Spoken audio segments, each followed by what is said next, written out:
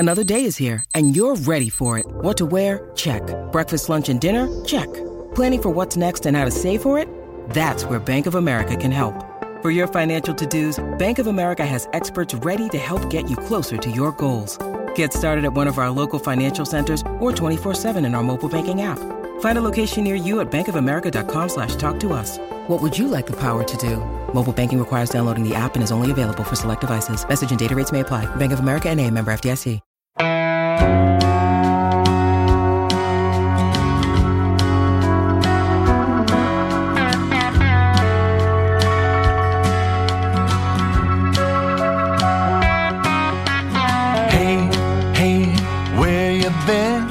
Buckeye Talk is about to begin. Hey, come on in. Welcome back to your Wednesday Buckeye Talk from Cleveland.com. Doug Lesmerises and Stephen Means talking transfers. Stephen, there's like a lot of little bits and pieces floating around right now. Gene Smith, they're out at the kind of in Arizona.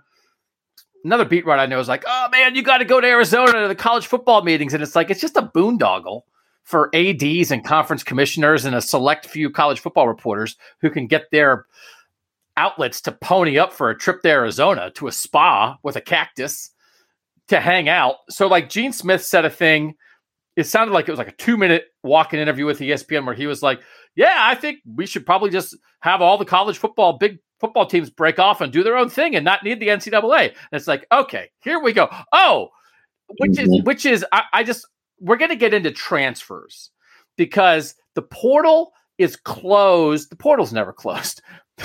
Portal is always open. Welcome to Transfer Portal. You can check out anytime you want, but you can never leave. That's a reference from a song from the 70s. We danced to it. It was the song we danced to, Stephen, in middle school. The slow dance at the end of the night was Hotel California. You ever hear that one? I've heard of the song before. It's not what we were dancing to, the slow songs, but I'm from a different generation. I would imagine that. You can check out, that's like the deep, when I was like 13, the lyric, you can check out anytime you want, but you can never leave, was like the deepest thing that I had ever heard in my life. I was like, Don Henley is a genius. I don't know who that is, but anyway, so the portal is always open, but if you want to play in the fall, you're supposed to be in the portal by May 1st. You don't have to have landed at your new place, but you're supposed to be in the portal by May 1st. So we were delaying this transfer discussion sort of until that window passed. And we think have the reports of everybody who's in. That includes Jordan Addison, the Blitnikoff winner from Pitt, who may be on the market for a better NIL deal. He hasn't announced where he's going to go, but he's in the portal. So we were waiting for that. But there's all these little other things popping up. There's potentially a new TV deal coming for the Big Ten, which is going to maybe make every Big Ten team make $71 million a year from its TV rights, which is a huge amount of money. What are you going to spend it on? There's a report from the Dispatch Wednesday morning that Ohio State is now going to pay academic bonuses for athletes up to like almost $6,000 per year. We're double checking on that. We'll have a story on that eventually at Cleveland.com. That's one of the places you can spend TV money. The transfer portal, all of this stuff is connected. There's reports that college football is worried about these name, image, and likeness collectives, 2 of which now exist at Ohio State, where people give money to the collectives and then they pay out to athletes, perhaps as a recruiting inducement, which is not what people in college sports actually want it to be. They want it to be more like a reward for people currently on the team, not as an inducement to recruits coming in, but there's no laws. So, Stephen, there is a lot of stuff happening. I don't know that people care about every little piece, but I do think they care about how it all comes together to affect the sport. And we're going to get to the transfers in a second. It's just like at the moment, Stephen, I don't know how it's all going to affect the sport, but we're getting piecemeal bits of information. And I think it's stuff be changing. Like its stuff is in flux, but I don't know where it's going to land because, again, as Nathan and I discussed on the Tuesday pod, this is a sport with no leadership. Yeah. Yes. But also, I think before a lot of this NIL stuff came into play, we discussed the Jordan Addison, conversation. That scenario. What if and now it's playing out. What if this really, really good player has an awesome year, but because he's only a sophomore, has to come back, and the team he was at now sucks. And he's on the market. Yeah. He's like a free agent. He's basically a free agent. Literally. And it's not like a disgruntled guy. It's not a backup looking for opportunity. It's a super accomplished football player. He did have his coordinator leave. He does have a new quarterback, but he's basically trying to maximize his opportunity. And opportunity is a code word for money, which is fine. But is this what anybody intended? So the reason that it matters, Stephen, all these bits and pieces do affect transfers, which is what we're talking about now, because there is the allure of what a school theoretically can do with you in the NIL world, or what a school specifically can do for you in the NIL world. Because these collectives can operate, they have to be independent from the schools, but they can go out and say, Jordan Addison, man, we got $1 million lined up for you. If you come here, we're going to give you $1 million. That could be happening. So that affects all these transfers that we're going to cover. A lot of them in the end aren't affected by NIL, Stephen, because it's a lot of backups, especially the guys who left Ohio State. It's backups looking for a chance to play. But when it's a transfer of a starter level guy who's looking for a pay bump, that's where NIL matters to the transfer discussion. And all it takes is one for anybody else out there to go, wait, we can do that? Because there's always going to be the Jamison Williamses of the world who are just looking for more opportunities so they can get to the NFL faster. But Jordan Addison doing it, it's like, okay, who else is at, UCLA right now where it's the same concept? So that's all. Like, this now opens the gate for that. And again, just imagine if it was Jackson Smith and Jigba. Just imagine if it was Jackson Smith and Jigba. Now, you could say, hey, Ohio State has a great play caller, has a great quarterback, has great resources, has a great fan base, has developed NFL players, has NIL opportunities. That wouldn't happen to Ohio State. The whole point is the Pitts of the world, which is where Jordan Addison plays right now, have to keep up with Ohio State. And that's just the reality.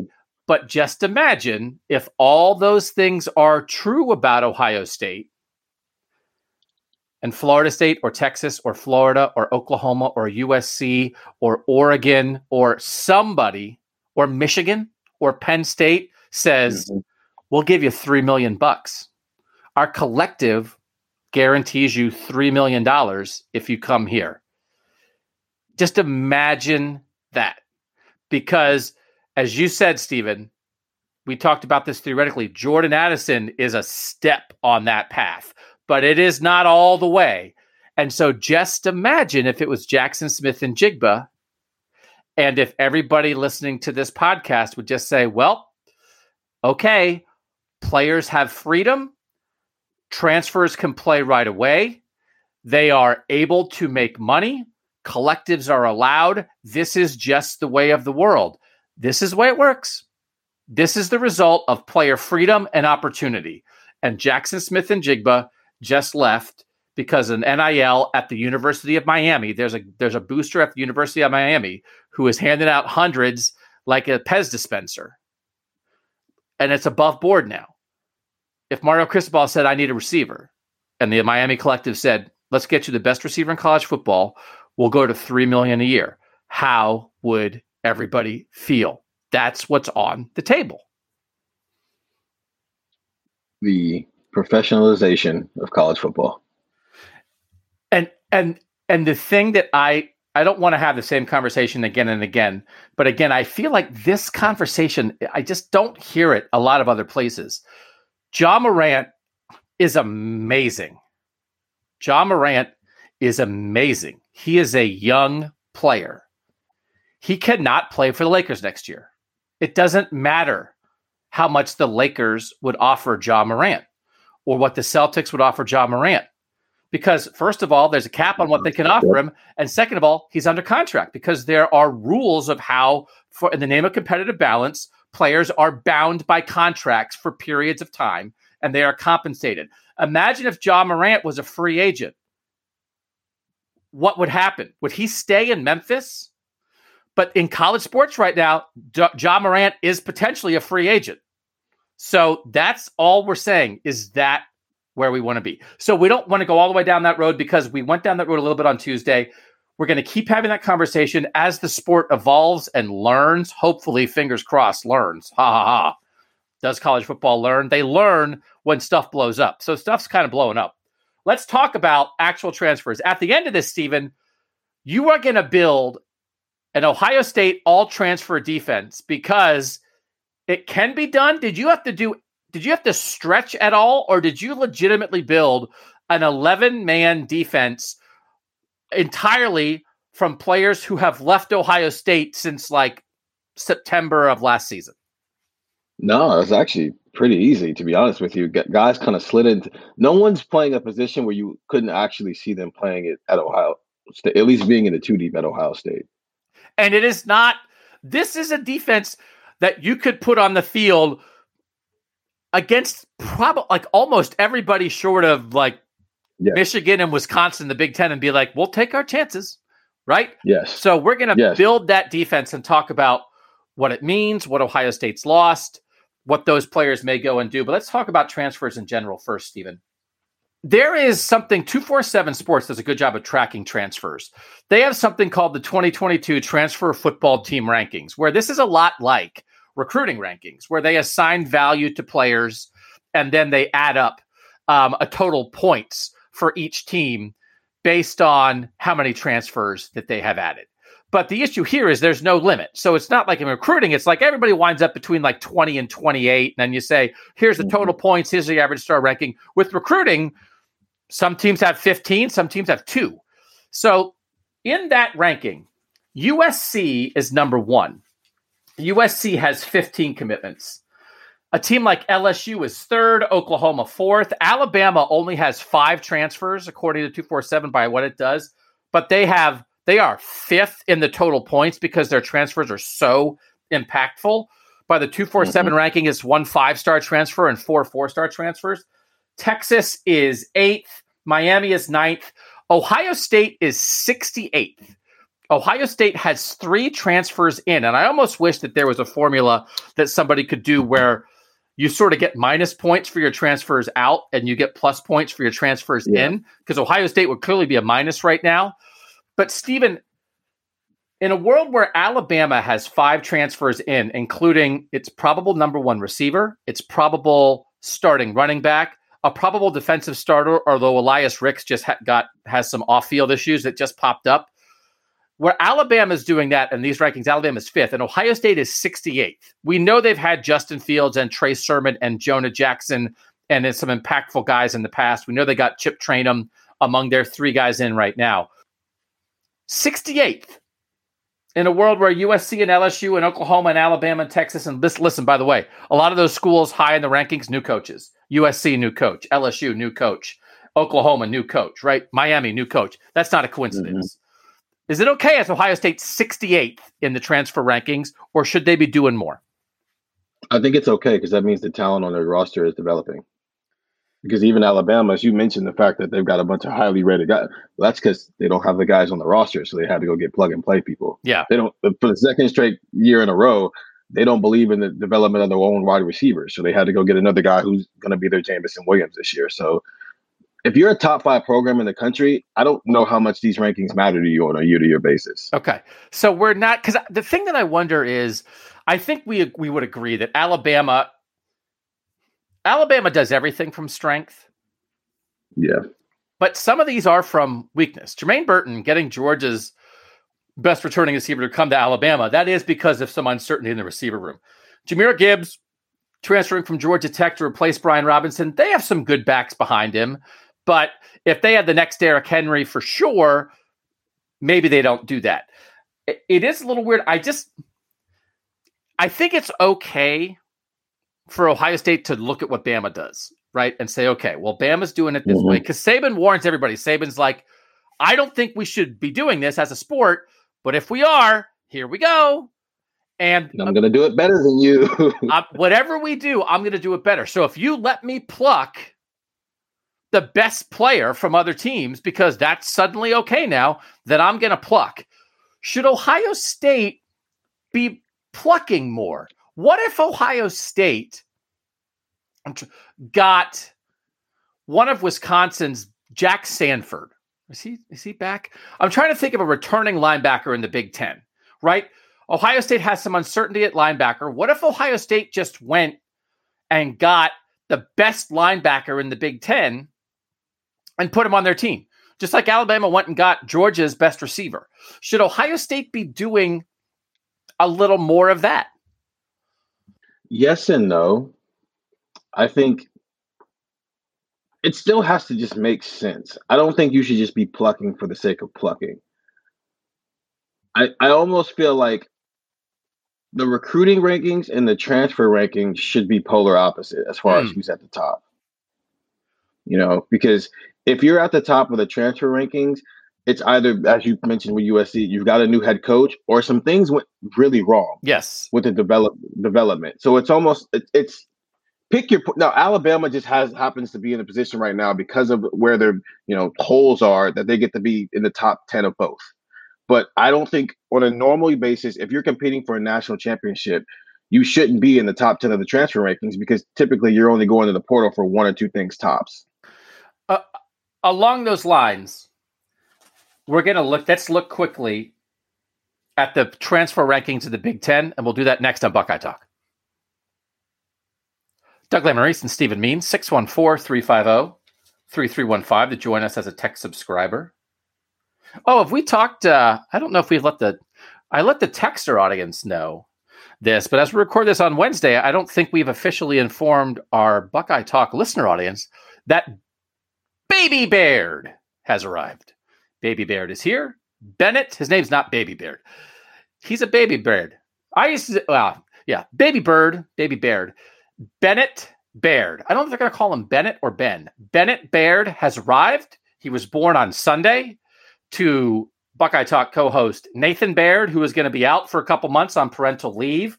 We have recorded, if you listen to the Tuesday show, that was pre-recorded before the baby. Nathan was on that. We have recorded 5 other shows that we recorded before Nathan left that we will sprinkle in over the next couple weeks.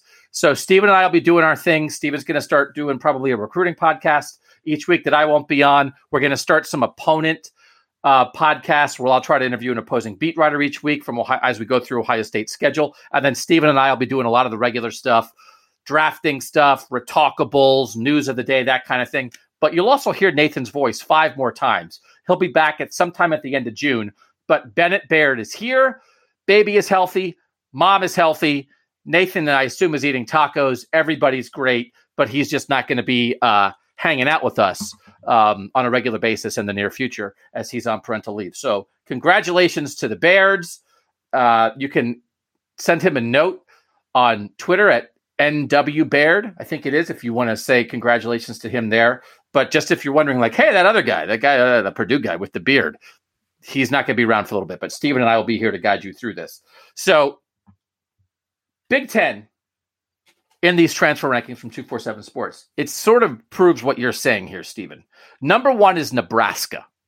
They have 13 in. And the threshold is like since the start of last season. So when we talk about Ohio State, that includes like guys like Dallas Gant and Kayvon Pope and guys who left in the middle of the year. Nebraska is first. They have 13 in. Michigan State, number 2. Michigan State, Mel Tucker built a New Year's Six team last year on transfers, including Kenneth Walker III. Mel Tucker doing a good job there. They're second. They have 10. Indiana, which had a terrible year last year and needs some help, they're third with 12. Rutgers 4th, Minnesota 5th, Wisconsin 6, Purdue 7, Penn State 8, Ohio State 9, Michigan 10, Northwestern 11, Maryland 12, Illinois 13, and Iowa, no transfers in. Also, that's like, it's one of those things. Sort of there's the teams that need more help. They're kind of at the top. Toward the bottom, maybe are the more established teams. And then last is Iowa, because Iowa's like, new thing, we're fine. We don't do new things at Iowa. So Kirk Ferentz is like, oh, if you didn't commit to us in 9th grade, then we don't want you to be a Hawkeye. We're Iowa. So that's fine. But does that not reinforce what you're saying, Stephen, that actually maybe with Bama as the exception, Alabama, they're a plucker. Yeah. They will pluck you. Alabama will pluck you. They will pluck anybody. Alabama plucks without regard. Alabama will pluck any team that it wants to. So That's Bama. Everybody else is patching holes. And when you start with Nebraska at the top, it reinforces your idea there. It sounds like what college football has been for the past decade and a half since Nick Saban showed up in Tuscaloosa. Alabama abides by a different set of rules than the rest of us. And everybody else has to, you either accumulate talent from recruiting or you accumulate talent from the portal. Pick one, but you're not always going to be able to do both. And I do think in the end, still, Stephen, it's hard because the big name guys get the attention, obviously, right? We started off this podcast by talking about Jordan Addison. He won the award as the best receiver in college football last year. He's in the portal. Caleb Williams is a 5-star quarterback recruit. Lincoln Riley leaves Oklahoma to go to USC. He gets a lot of attention, right? Jackson Dart is a big-time quarterback recruit. He leaves USC. He goes to Ole Miss. Quinn Ewers leaves Ohio State. He goes to Texas. There are Jameson Williams and Joe Burrow are examples. They're like as big as you can get, right? Mm-hmm. Most of these guys, though, still, right? It still feels like in the end, I do think a decent portion of this works because it's a lot of backups looking to play. And is that not what should transferring be ideally in your mind? Is that what it should be? I'm a good player. I'm at a school where I'm blocked from getting on the field. I'm going to go to a school where I have a better path to the field. It's either Jameson Williams, Joe Burrow, or the Tanner McAllister, Jonah Jackson, where it's like, I've exhausted my eligibility at this school. I've played. I want to go try to win because I'm back for another year of college football and I'm going to go to a power. And you're a plug and play guy. I think those are the two routes that you typically see. Because even with Caleb Williams, Lincoln Riley just took Oklahoma and moved it to Hollywood this first year. That's not, I don't even consider him a transfer. He's going to play for this exact same coaching staff, just in a different city where it's warmer and nicer. But I think those are your two routes. It's either these really old guys who are basically what the grad transfer used to be before you had the one-time transfer rule, or it's guys who just want more opportunity because they're trying to get to the NFL. Everything in between can change from year to year. Yeah. No, I think that's right. So, I mean, when you look at, again, it's the 2022 college football transfer portal. I really just do appreciate any outlet. I'm using 247 Sports because they just do a really good job with their composite recruiting rankings. It's hard to track this stuff. And as a local site, Cleveland.com, man, we can't track all the portal news for every college in the country. So I appreciate what 247 Sports does. You look at like the best players in the portal. Number one, that have entered the portal in the last year or so. Caleb Williams, number one. Quinn Ewers. Jackson Dart, quarterback, USC to Ole Miss. Eli Ricks, as we said, defensive back, LSU to Alabama. Jordan Addison, who's in there now. An offensive tackle that went from Oregon to BYU. Jahmyr Gibbs, the running back from Georgia Tech to Alabama. Zach Evans, former 5-star running back, TCU to Ole Miss. Mario Williams, wide receiver, Oklahoma to USC. Jermaine Burton, the receiver, Georgia to Alabama. Tanner McAllister is 11th, Stephen, on that list. And once you get past that top 10, that top 10 is pretty glamorous. Bunch of quarterbacks, running backs, and receivers. Then you're getting like Tanner McAllister's 11. Drew Sanders, who's he's an okay Alabama linebacker. He's 12. Brandon Joseph, the Northwestern safety, who was a really good player, transferred to Notre Dame, kind of taking over for Kyle Hamilton. He's 15th. Spencer Rattler's 16th. And then we get down to, now we're talking linemen, some less big name guys. Dylan Gabriel, who's a decent sized move, UCF to Oklahoma. He's probably going to be Oklahoma's starting quarterback. It's really like Travis Dye, who was a running back, one of the two running backs for Oregon last year. He transferred to USC. Once you get past like the top 10, I feel like, Stephen, there's maybe 10 guys that could sort of like really change the college football season. You know, a couple of the quarterbacks, a couple of the big time receivers are running back, but it's not at the moment, it's not 60 game program changing, team changing players. You know what I mean? Like it's 8. Yeah. 10. Do you think that'll grow, or what? Or do you think that's about like the normal number of like hugely impactful transfers at the top? No, I think that's what it'll be. I think every year, especially now this Addison thing has happened, you'll see one like him where it's like, Well, that changes some things. And then 9 through 10 will be some guys where it's like, okay, they're joining national championship caliber teams. It's no different than like actual free agency, right? There's always some superstars at the top, and then like everybody in the middle there is just kind of like trying to find a place on a team. Right. It's just we don't want to call it free agency because it's still college sports. But that's how this works. There's always a couple superstars every single year, and then the rest are just kind of like, I don't want to say average players, but just, parts of a team. So then at the moment, acknowledging that some of these transfers are coaching change transfers. Caleb Williams certainly is. A couple of them were just like situational. Quinn Ewers is like, he's a Texas kid, comes to Ohio State, goes back to Texas. There's a lot of that makes sense. The Jordan Addison one is the one that stands out. Is there I don't even want to say problem, because I think most people have come around on the idea of player freedom, at least to some degree, right? Are we okay right now with the combination of NIL and transfers? Is the transfer market, the transfer decisions that are being made, the effect of transferring on competitive balance, on roster management for programs, is it okay right now? Or is it an issue that is like, this feels like it's not right? I think it's walking a tightrope. Okay. And the next couple of years are going to decide which way. I don't think there is an okay. I think this is going to go left really fast, or we're going to find a good happy medium here. But right now, everything over the last 2 years, every possible scenario we've seen now. So how does it get handled? Yeah. The issue is that there's nothing preventing 50 Jordan Addisons a year. And I don't know that that's the best thing for the health of the sport as a whole. But at the moment, we don't have 50 Jordan Addisons. We kind of have one, but we also do have one.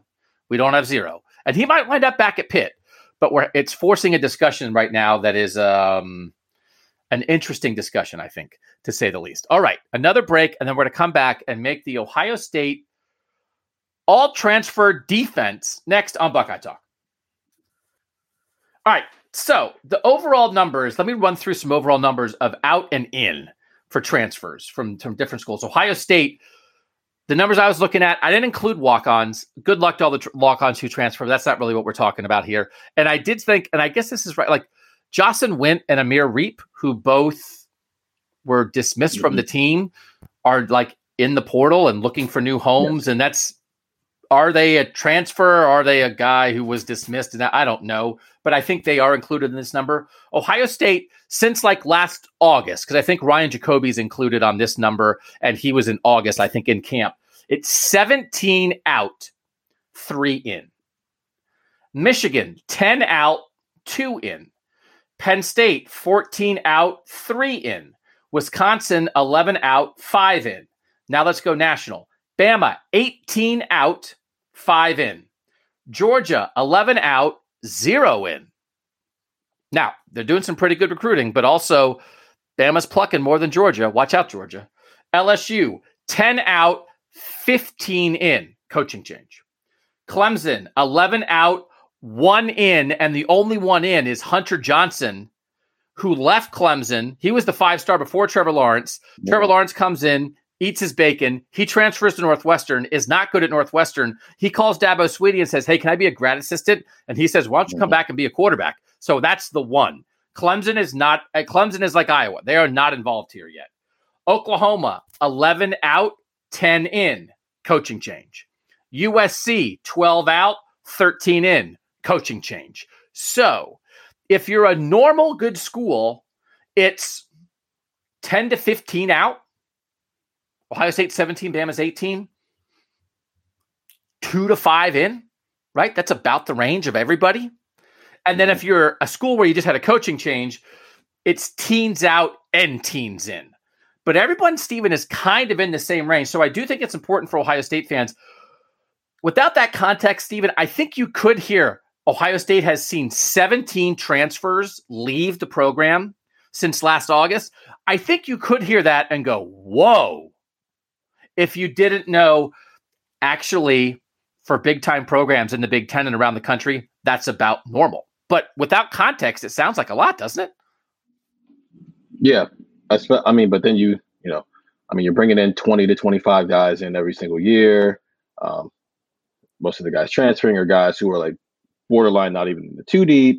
You got to be at 85 scholarships. I mean, we've been talking about it all spring, the fact that they were going to see a mass exodus just because there were so many over when spring started. But yeah, if somebody just said, hey, you lost 17 players this year, you'd be like, what's going on with that program? Yes. You might think, because I think anytime there's a transfer, two things happen. As you are a fan of a team and a player is leaving. One is this player's departure going to hurt my team? Or are we going to miss his talent? Can we fill the gap of what he does? And the second is it indicative of a culture issue in the program? Is something happening that is making players like him leave? And I think when you see that all these numbers are similar, I think of these 17, Stephen, and as we work through them, I think the answer to the second is no, it's not a culture thing. It's just guys looking for jobs, for more playing time. And I think the answer to the first is there anybody that Ohio State is going to desperately miss, which is not a shot at anybody? Now, the Quinn Ewers discussion is the Quinn Ewers discussion, but they have CJ Stroud and they have Kyle McCord and they have Devin Brown. So we've had that Quinn Ewers discussion. We don't need to have it for the 18th time. Is there anybody else that you feel like is really going to be missed that Ohio State was like, oh man, I wish that guy didn't leave? And this is not a shot at those players. They are all good football players who were recruited to come to Ohio State, and a lot of them are landing at big-time programs. But is there anybody that really hurts? No, not really. And it's mainly because Ohio State is in a position where if somebody's leaving, that means that somebody younger than them passed them up. Yeah. Now, if you want to have a conversation about Andre Turrentine just because he was only here for 9 months, okay, that's a different discussion. But everybody else was an older player who either never got on the field and they got passed out by a younger player. So that should almost make you more excited about what's on the roster than being worried about what's leaving. Yeah, there's not really a situation for Ohio State. I mean, again, excluding sort of the oddness of the Quinn Ewers situation, like a Jermaine Burton, which is he would have come back as Georgia's best receiver and instead he's Alabama. And Georgia's kind of like, what? So that's not, Ohio State did not lose a projected starter among any of these. The whole point is these guys were not projected as starters, and so they left. So then let us build Ohio State's all transfer defense. Let's start with the defensive line. Stephen, who you got there? So they lost three guys who came in as defensive ends and another guy who came in as a tight end and then got moved to defensive end, and Carmonte Hamilton. They are Carmonte Hamilton, who's now at Memphis, Darian Henry-Young, who transferred to Kentucky before the start of the spring, and Jacoby Cowan, who went to North Carolina. And then Noah Potter is the only one who's still in the portal who hasn't picked a location yet. I put Darian Henry-Young and Noah Potter at the ends just because I think they're the better athletes and the smaller people. I think all four of these guys' future was at defensive tackle at Ohio State anyway, but for the sake of having guys in places. And then Jacoby Cowan's the 3-tech and Carmonte Hamilton's the nose guard. And one quick thing as we're going through this, all the younger guys just went home while the older guys went to be plug and play at places. All right, so let's give everybody where they went, just as a reminder for people. Yeah. Those four guys, where are they now? Darian Henry-Young's at Kentucky, and he's from Cincinnati, but Noah Potter is still in the portal. Jacoby Cowan's at North Carolina, and Carmonte Hamilton's at Memphis. And Carmonte Hamilton is from Memphis, and Jacoby Cowan is from North Carolina. Yep. Okay, so good for them. Great landing spots. Again, I do think a lot of stuff that happens is it's hard to go away from home and sit. I'll go away from home for opportunity, but if I'm going to be far away from my family to be a third stringer, that is a tough reality if I did not grow up with this program in my heart. So then not only A, I want to play, but B, if I'm going to sit, I at least may as well sit near home. So I think those are good landing spots for all those guys. Which is the guy that potentially could be missed the most? Is it Darian Henry-Young? That guy was like a top 150 national recruit, wasn't he? And never really got any traction here. It feels some of these guys sort of took their shot and they just never quite got there. It feels like maybe Darian Henry-Young never really got a chance to take his shot fully. Yeah, I think he dealt with some injuries. Obviously, being a part of that 2020 class, whose first year here was kind of ruined by COVID and whatnot. I think if he's fully healthy, he's going to be one of the better players on Kentucky's defense. So yeah, I mean, obviously, Ohio State has Jack Sawyer and JT, so they're not worried about anything. But yes, of these four, I think he's the one that's going to have the biggest impact at the place he's at now. And it is one of those things where, and again, will Ohio State regret it? But could Darian Henry Young be like second team All SEC and be a third round draft pick in 2 years and be like, oh, what was with that guy? And it was like, well, he just, as you said, his wheels spun a little bit at Ohio State, never got a chance to take his best shot. But once he got to Kentucky, he showed what he is. So again, best of luck to all these guys doing this. I mean, again, Noah Potter just coming off a huge, serious eye surgery that blew up the end of his last season and is going to look for somewhere. Noah Potter, Northeast Ohio guy, the younger brother of Micah Potter, who transferred from Ohio State basketball to Wisconsin basketball, and I think had a pretty successful transfer. And I think found what he was looking for, certainly right in the end, Stephen. Micah Potter got more opportunity at Wisconsin than he did at Ohio State. And I even think he was on an NBA roster at one point this year, I think. Wasn't he a little bit briefly? Yeah, at least got a two-way deal. But yeah, he was a borderline all Big Ten player at Wisconsin. So yeah, worked out for him. And Ohio State basketball probably could have used him. Yeah, but like an example for the Potter family of like, hey, you know, if it's not working out here, maybe it'll work out somewhere else. So that's an interesting defensive line group. Let's go to linebacker on our all transfer, all defense team. So this was easy.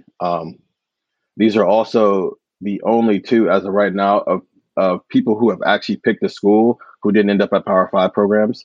Dallas Gant, who is now at Toledo, and Kayvon Pope, who is now at Tennessee State.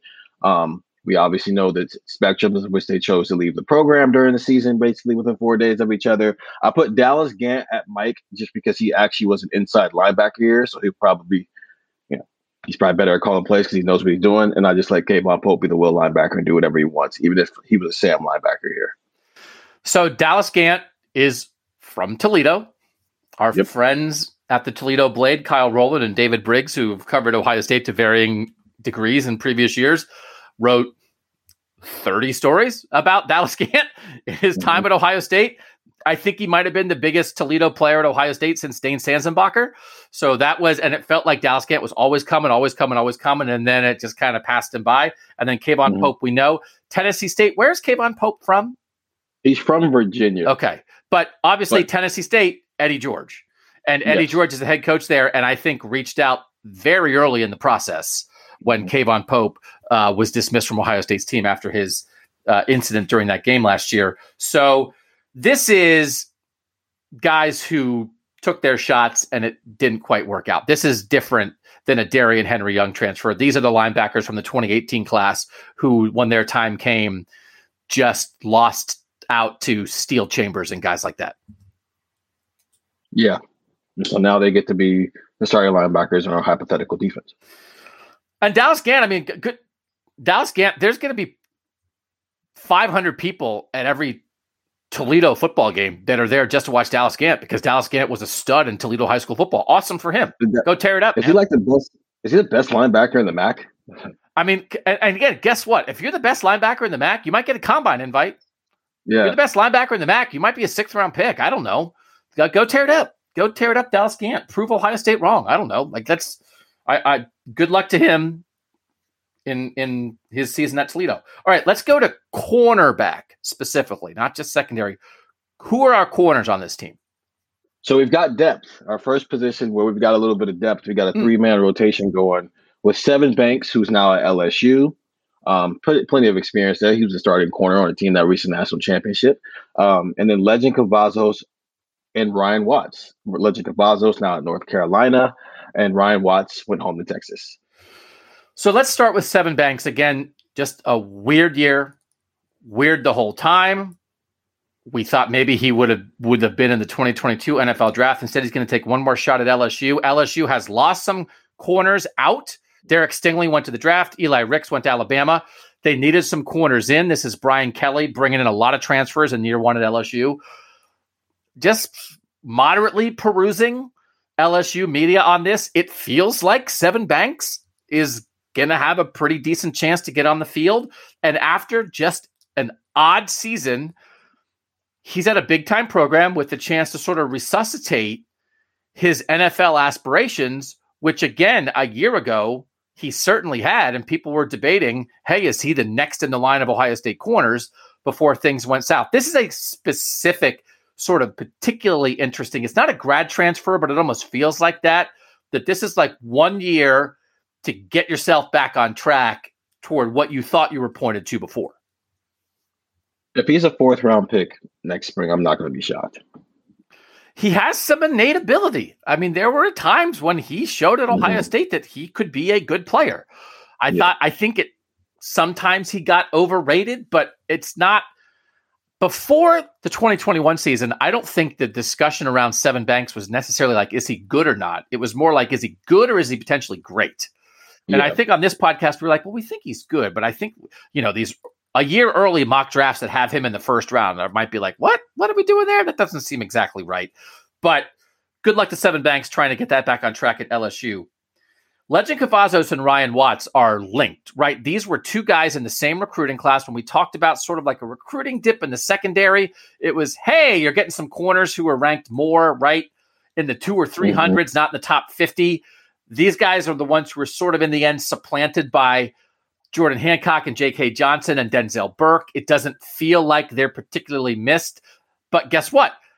These were 2 of the 3 top corners in the opener against Minnesota last year. The 3 guys who played against Minnesota were Denzel Burke, Legend Cavazos, and Ryan Watts. One of them cut it, and he's their number 1 corner right now. The other 2 kind of didn't. But UNC and Texas, man, these are big-time programs. As we said, these guys aren't landing at Ashland. These guys are going to programs where they're expecting to win, and they think these guys can help them. I do wonder if there's a part of Ohio State that wishes at least one of those 2 would have stuck around, though, for the sake of depth, just in case, injuries happen, because they are kind of light there right now. But yeah, from a talent standpoint, I think the writing was on the wall for Ryan Watts, which is why I think he left even before the Rose Bowl. Yes, while with Legend Cavazos, he stuck. Legend Cavazos stuck around, went through the spring, realized, I'm not going to get on the field as an outside corner because these guys are coming. So let me move inside the nickel safety and try it there. I'm not going to get on the field there, so I'm going to move on to somewhere else. They should be okay. We've had a lot of discussions around the corners. If the top 4 are, now there's no if, the top 4 are in some order: Denzel Burke, Cam Brown, Jordan Hancock, J.K. Johnson. But then the 5th guy is basically a true freshman. So they are probably 2 injuries away from being like, man, maybe we really wish one of Watts or Cavazos was still around just for experience. But Ryan Turner and Jair Brown and guys like that, right? I mean, it's gonna be on them. And I just think in the end, Ryan Watts is long. He was like that 6'2", right? Richard Sherman kind of corner. Yeah. Like, that feels like it could work. We had a lot of talk about a long corner when Ryan Watts got here from Texas. And it was like the next in the line of, hey, they're going down in the Big 12 territory. I'm plucking guys out. This feels like it could be a big one. And then Legend Cavazos, I was a little surprised Ryan Watts didn't work. I don't know that I ever would have driven a bus for Ryan Watts, but I would have driven like a minivan for Ryan Watts. My family, when I was like in 7th grade, maybe we're like 5th grade. My parents were not very savvy car shoppers. So I remember very specifically one day, they dropped me off for my baseball game in a station wagon. And I took batting practice and fielding practice and, got some licorice and a orange soda. How you fuel up before a Little League baseball game. And they weird combination. And they came. I like them. Don't you like them? You take the licorice and you make a straw out of licorice? Like you bite off both ends and then it's a tube. And then the like is a straw. Yeah, like a Twizzler. Oh, okay. And never mind. I don't know if I would choose orange soda though. But okay. I mean, it's one of those things. I'm not like everybody makes a straw out of licorice, like out of Twizzlers. Right? Yeah, that's a common thing. Of course. So I'm doing that. I'm just living little Dougie's life, and my parents come back, and the station wagon is dead, and they are driving a silver Toyota minivan with a maroon stripe. And it was this style of Toyota minivan that had no front. It was like a Voldemort minivan. There was no front to it. It was like the nose got cut off. And when you drove it, it felt like you were sitting on the road. And it weighed as much as a feather. My dad got blown off the road in that minivan at one point in a windstorm. It was the worst vehicle ever made. But My parents bought it in 45 minutes. They showed up at the. They didn't have an appointment. They were like, "Hey, we'll drop you off for batting practice. We're gonna go buy a car in the hour before the game starts." That is my parents, and they came, and it was the worst car ever assembled. I don't know why I told that story. I don't know what my point was. Because you said you were driving a minivan, and I'm pretty sure that's the minivan you would drive. That's the minivan. But guess what? My minivan got blown off the road. My minivan got blown off the road.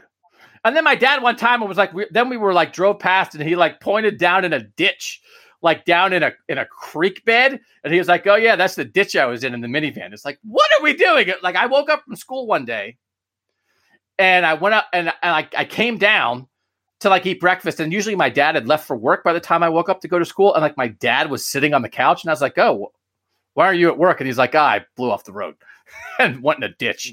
And it was like, great, so simple, great car choice. So that's the minivan that I drove for Ryan Watts. I'm a little I guess it's one of those things, Stephen. We expect Ohio State to recruit cornerbacks who are top 100 national recruits. Neither of these guys are. Mm-hmm. So I guess I'm not shocked that they did not work out as starters and that they wound up transferring. But man, I sort of had talked myself into Ryan Watts somewhere along the line. I was there with Legend Cavazos just because he was a super athlete guy who might blow it away at the combine. Yeah. Ryan Watts' situation is weird because he was a Hafley guy who didn't really get to know Kerry Combs until he got here. And now you're asking, and when it's very clear that Kerry Combs wasn't going to be back here after last season. So now you're asking a guy who, one, none of the people who recruited him are already not on the staff. And now you're asking him to get used to a new staff who are probably going to move on to younger guys. And he's 5,000 miles away from home because he's from Texas. And he sees Texas is getting it together, so I'm just going to go home. I understood that one. I was there with Legend, though. I thought it might take 2 or 3 years, but that would be one that might hit just based off his athletic pedigree, and it didn't hit either. So, and we both had a mini. But Legend's from Arizona and then went to IMG? No, Legend's from San Antonio and went to IMG, but I think he had built relationships with people at North Carolina. Okay. During the recruiting process back when he had initially decommitted when Tabor Johnson got fired. Okay. All right. So you're going to rotate those 3 corners. You're going to play 3 guys from 2 spots. Defensive coordinator, Stephen Means. Okay. Yep. All right. So let's go to safety. What safeties are we deploying in the all transfer defense? Yeah, we rotate our 4th round cornerbacks over here. So at the adjuster safety spot, just put Bryson Shaw there. I mean, he's got plenty of experience. The free safety. He played it all last year. He knows what he's doing. I think he can be our Jordan Fuller, our eraser on this hypothetical defense. My bandit is going to be Craig Young because unlike Ohio State, I'm going to tap into whatever that is because that always intrigued me. That size, that athleticism, the size of a linebacker with the athleticism of a safety. That's interesting to me. And I think that's what the bullet was always supposed to be. And it never got a chance to be that because they really never deployed it. And then Ronnie Hickman just locked it down. So we're going to deploy it. And Craig Young's going to have 150 tackles for us. And then at the nickel safety is where I'll put Andre Turrentine because he's got like a cornerback build and background a little bit. So I'll put him there. And then as their backups, Marcus Hooker can just be the backup for both the bandit and the adjuster safety. So to tell you where they're going, Andre Turrentine, Tennessee, went home. Craig Young to Kansas, and then Bryson Shaw linking back up with Alex Grinch out at USC, and Marcus Hooker is still in the portal. So find somebody who looks at you the way Alex Grinch looks at Bryson Shaw. That is, is he recruited? Alex Grinch was here 1 year. Bryson Shaw was a safety ranked in the 500s out of Maryland, and Alex Grinch said that guy. And he wound up playing obviously a whole bunch of snaps for Ohio State last year. We had a lot of debates about what is Bryson Shaw? Is he good or not? We're looking at PFF grades, and they're decent sometimes. And then you try to watch the game, and it's like, well, was that angle great? It sort of feels like maybe that could have been stopped for an 11-yard gain, and it was a 61-yard gain. And then in the end, it's like he wasn't going to be a starter this year. So that's interesting. Craig Young, again, the number of Isaiah Simmons conversations that not only we had on this podcast, but like I had with Craig Young. It was like, aren't you going to be Isaiah Simmons? And it's like, Craig Young, do you think you're closer to the most versatile linebacker / safety that college football has seen in the last 10 years? Or do you think you're closer to transferring to Kansas, which is like the Rutgers of the Plains? So listen, Kansas is trying to get it together. Lance Leipold's a good coach. They're getting a little bit of life there, but I don't know. If my choice was Isaiah Simmons or Kansas, which is a pretty wide range for Craig Young, if I had to pick one of those before last season, Stephen, I would have picked Isaiah Simmons. I would not have picked Kansas transfer. For what it's worth, Isaiah Simmons is from Kansas, so there still is some correlation there. Well, I mean, at least like we thought that they were going to rotate it. We didn't think that Ronnie Hickman was just going to lock the position down and Craig Young was going to be the only game he was really going to have an impact in was the Michigan State game. Yeah. Because throughout the season, they would give him these little moments and we would go, hey, Ryan, are we going to see more of that? It looks like it's working. He's like, yeah, he's good. We're going to see more of that. No, we're not going to see any more of that. That's all you get. And so sometimes he was like the bullet, and then sometimes he was the pre-Jack. And it's like, wow, look at this. And it's like, nope, that was just like 6 plays in that game for no apparent reason. So again, second team, all Big 12 selection, Craig Young. It's like, oh, how did Texas-Kansas game go today? It's like, oh, Texas won, but Craig Young had a pick, a sack, and 3 tackles for loss. It's like, yep, nope, that sounds about right. I don't know. The guy seems like a really good athlete and football player. I'm a little surprised that that one might be on Ohio State. Just sort of a lack of direction for the defense as a whole leads to a lack of direction with the player specifically, leads to a player leaving. And again, will he haunt them? They'll be fine. But Craig Young might be pretty good. Andre Turrentine was just quick and out. And but Ryan Day sort of gave us an indication this spring of, hey, we need more safety depth. And it was like, well, there's a couple guys, because like Josh Proctor wasn't fully there, and Johnson went. No, who was it? Not Johnson. Johnson Dunn was hurt, and Lathan Ransom. But then they're like, well, what about the guys who are here? And then it was like within 2 weeks of Ryan Day saying, hey, we need our safeties to step up, Bryson Shaw, Marcus Hooker, and Andre Turrentine were gone because they were there. And Ryan Day was saying, it's one of those things when you're standing right in front of somebody and the guy looks at you and says, we don't have enough depth. And you're standing right there and you're like looking behind you being like, but wait, does he not see me?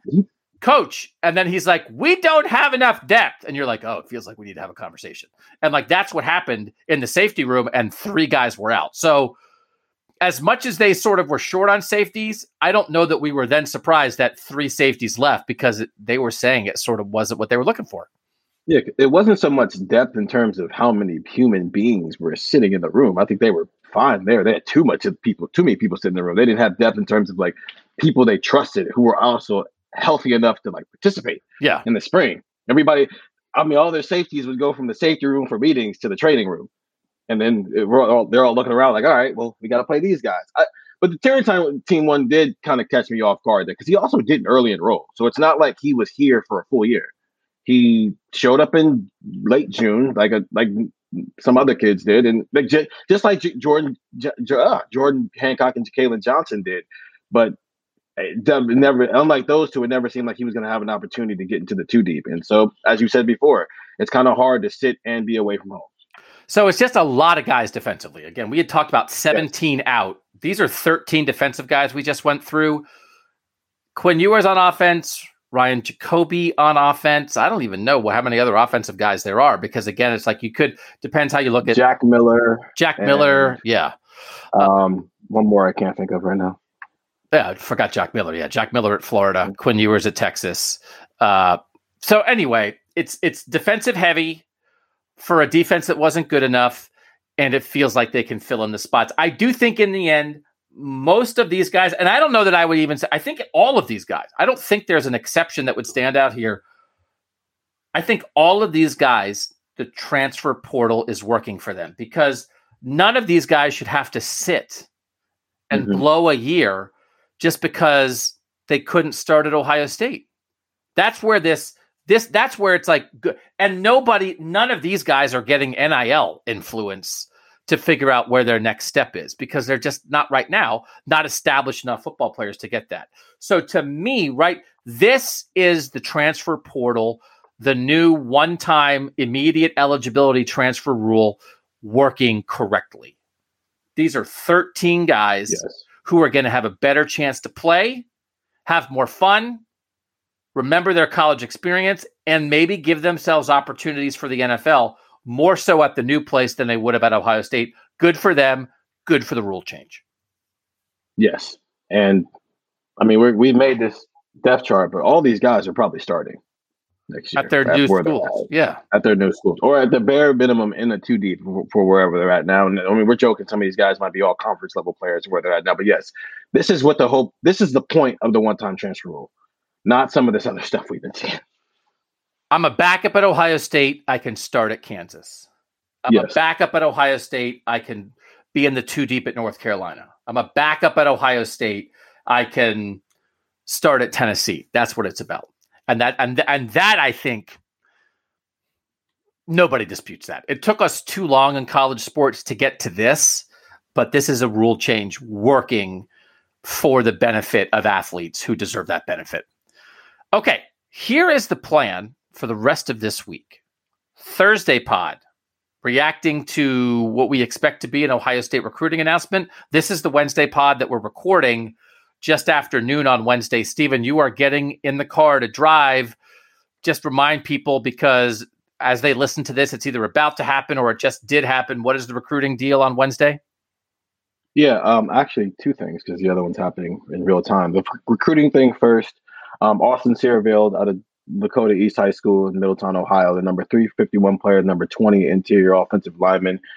He is choosing between Alabama, Notre Dame, and Ohio State. And there's good reason to believe that when we talk some recruiting tomorrow, we'll be talking about Austin Sierraville being commit number 10 for Ohio State's 2023 recruiting class. And he'll join Luke Montgomery and Josh Padilla as in-state offensive linemen in the class. And from that point on, it's like, okay, can Justin Fry go out there and, get some of these national guys that are still on their list? And then from a basketball standpoint, just to throw this out here, Isaac Lakili from Oklahoma State will be grad transferring to Ohio State. He averaged 7 points per game last year, and that gives Ohio State 13 scholarship players. Does that mean they're probably done? Yes. Okay. So we were sort of waiting for the portal to settle for the basketball Buckeyes before we do a reset of them. So now that has happened, probably look for that maybe next week on Buckeye Talk. Thursday will be what happened with this latest recruit and sort of a reset of where some things are from a recruiting standpoint. Friday, a draft of the best Ohio State players in the NFL, mostly based on how good you think they are going to be in the 2022 season, sort of looking at it as, hey, I'm running a good NFL team right now, and everybody who played for Ohio State in college is now available in an expansion draft, and I can just add them to my team to help me right now. Who would you take? That will be a draft. I'll be there. Steven will be there. Some of our Browns NFL writers will be there. That should be a very fun Friday Buckeye Talk. Try the text at 614-350-3315. Read cleveland.com/OSU. Drop the reviews at Apple Podcasts. And again, congratulations to the Baird family on the arrival of Bennett Baird. For Steven, I'm Doug, and that was Buckeye Talk.